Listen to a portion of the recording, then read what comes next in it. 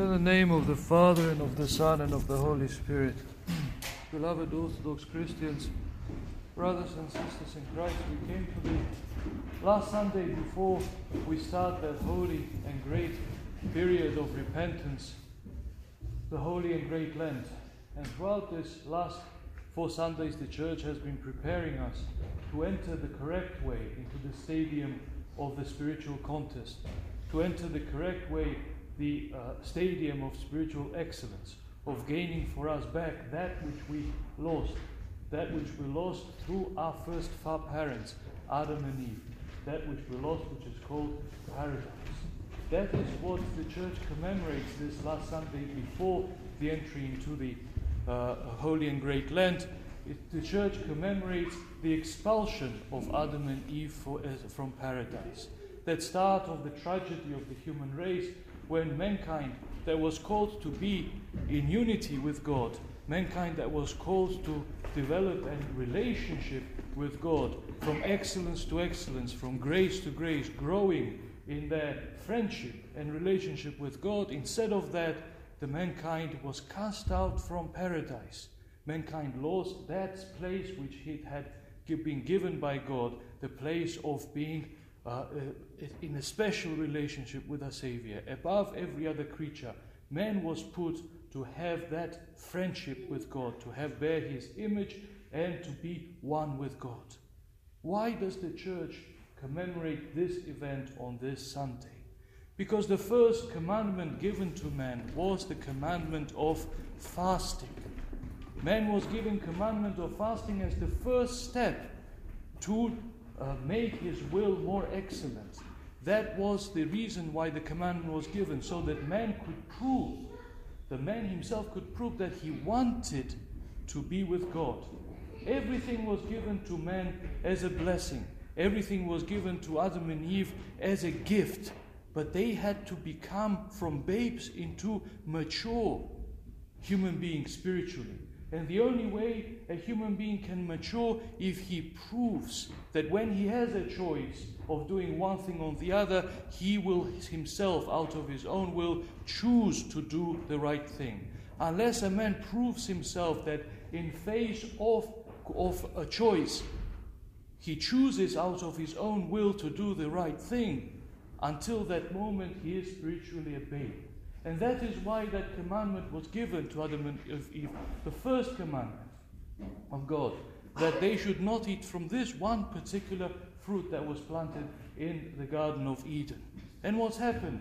Instead of loving the commandment of God above their own will, instead of listening to God's word, instead of that word of the deceiver, the devil, they chose to do their own will, to listen to that deceiver that was talking to them in their ear. And that first commandment, the commandment of not eating from this one particular fruit, in that they failed. They listened to their own will that was suggested to them by the devil, instead of listening to the will of their Creator, who had given them everything, who had blessed them with everything, and who had given them opportunity to become mature spiritually. But that is not the reason why they were expelled, though. If we listen carefully to the book of Genesis, they were not expelled from paradise because they broke the commandment. No.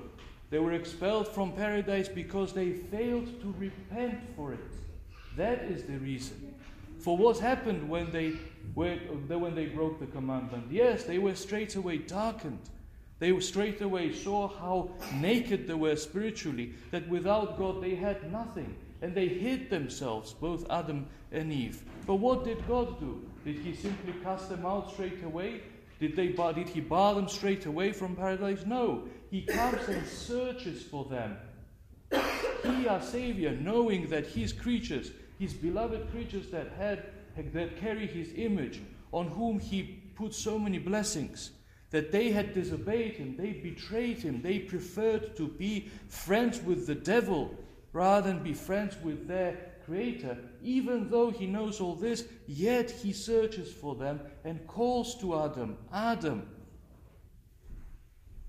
And what happened? When he questioned both Adam and Eve, and asked them why had they done such a thing, that having given them one commandment they didn't wish to keep it. They, instead of repenting, instead of Adam saying, "It is my fault, my Lord and Savior, I chose to do this," and Eve, instead of saying that it is her fault, she chose it, they both started to blame each other. Adam started to blame Eve, and Eve started to blame the serpent, that is the devil. One thing needful that they needed to do, to accept the guilt and say, "It's our fault, forgive us," that is what they failed to do.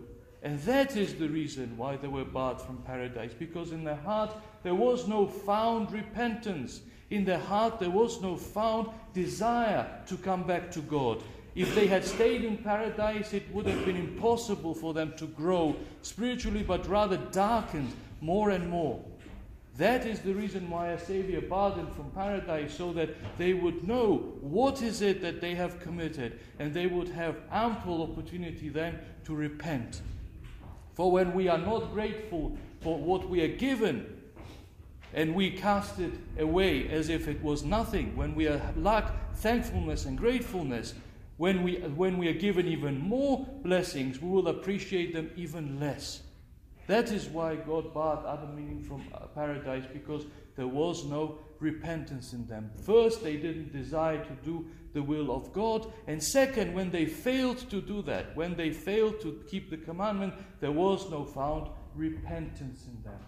So therefore, it is through this that we are lost paradise. How do we regain them? By doing exactly that what Adam and Eve failed to do.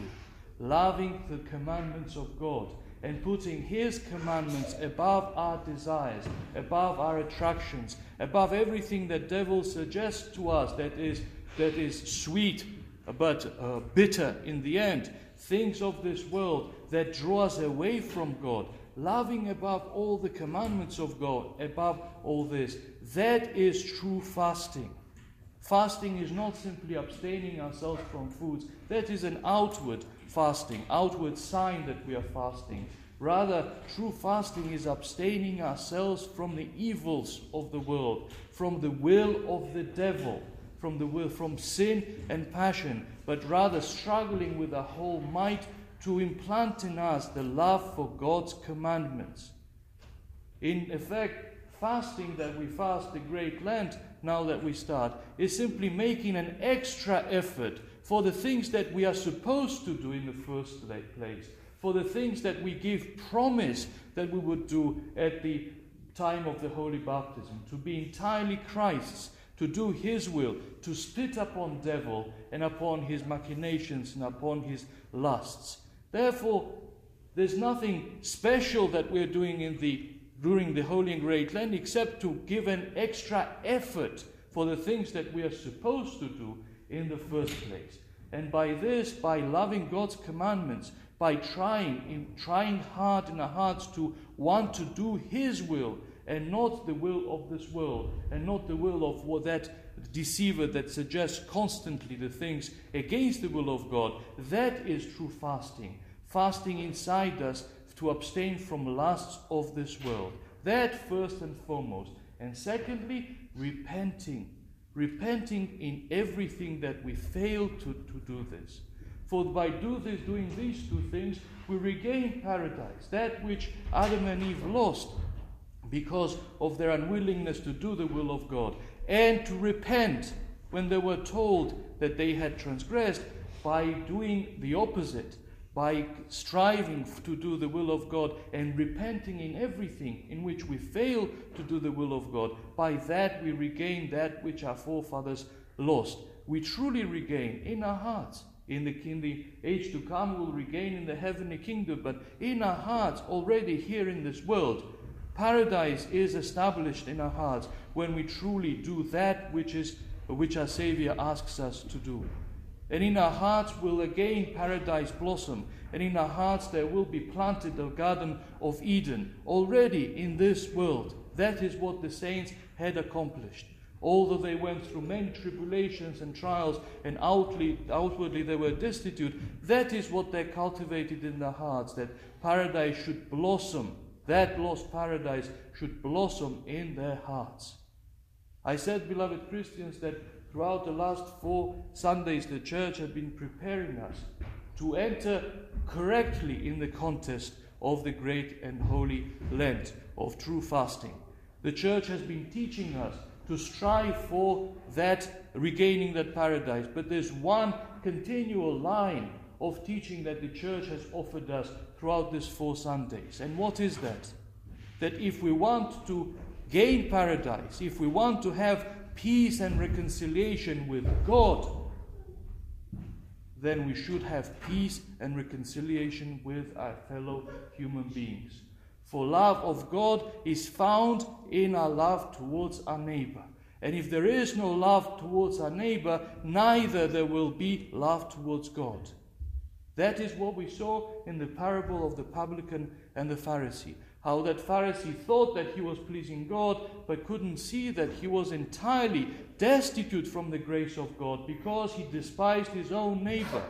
He compared himself to his neighbor and exalted himself over his neighbor, thinking how good he was in the sight of God, comparing himself to the publican. The same we saw in the parable of the prodigal son, when we saw the older son thinking that he was doing the will of God, in effect was alien to the spirit and mind of his father. Why? Because he had no love for his brother, but rather preferred to judge him, preferred to abstain going into the banquet hall when the whole household was rejoicing at the return of the prodigal, his younger brother. He himself decided to stay outside. He chose to be cast out from the banquet of the Father, that is, the heavenly kingdom, in order not to be partaker, not to have anything to do with that sinner of a brother that he had. And so we see that the sinner himself returned, and the whole household rejoiced at his return. And the man who thought himself righteous, thought that he was doing the will of God, he himself barred himself out of the kingdom of God. And on the 3rd Sunday of the Triodion, last Sunday, we heard our Savior describing the great judgment day, the last judgment, how he shall separate from the right and to the left, the lambs taking him to the right, and the goats casting them away to his left side. And what was the reason, above every other reason, that he chose the lambs that were on his right side? Because they were merciful to other human beings, because they saw God's image in other human beings. And that is how they fulfilled and proved that they truly loved God, because they saw his image in other human beings and gave them to according to their means, being charitable and merciful to others. And the reason why the ones who were on his left side, that is, the one who are the sons of perdition, lost the heavenly kingdom, is because they thought they loved God, but in reality they didn't, because they didn't see his image in every human being. But rather, when they saw a man destitute whom they could help, they decided and rather to pass by, rather than to help him and to give a helping hand. And today as well we are given that one and the same teaching, that if we want to fast correctly, in order to find peace with God, that the paradise be planted in us, if we want to be reconciled with God, if we want our fasting to be effectual and not simply a diet, then we should be reconciled with our neighbor. And in whatever is in our hands to do in order to be at peace with our neighbors, to forgive everything that we were harmed in, and to ask forgiveness in whatever we have harmed others.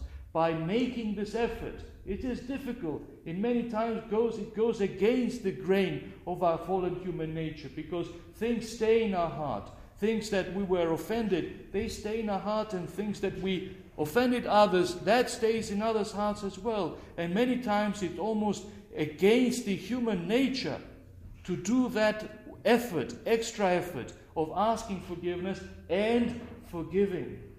But that is why Christians are called to be not mere human beings, but deified human beings. We're asked things that are above nature. For us impossible, but to our Christ all things are possible. And if we make that effort, if we put in our heart at least the desire, a conviction in our heart that this is the right thing to do, and I may be falling short of this standard, but that is the right thing to do, and I should strive for it, then we'll see how our Savior will come and help us. He will give strength to our heart to do supernatural things, to forgive and forget all those things that we were offended by, and also to give us strength to ask for forgiveness for things that we are offended, with which we offended others. Therefore, let us strive, beloved Christians. That is why the Church has put the Sunday, called the Sunday, the Forgiveness Sunday, because she wants us, our Lent, our fasting, our contest, not to be fruitless.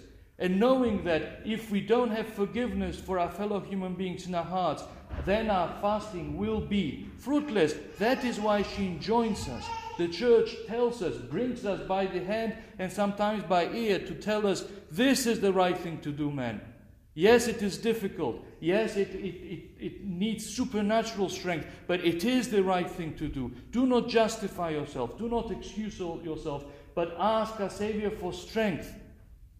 And then when we do ask, and when we allow Him to work in us to do what is right, then we'll truly see how much strength we shall receive to do even the supernatural thing of being forgiven and asking for forgiveness.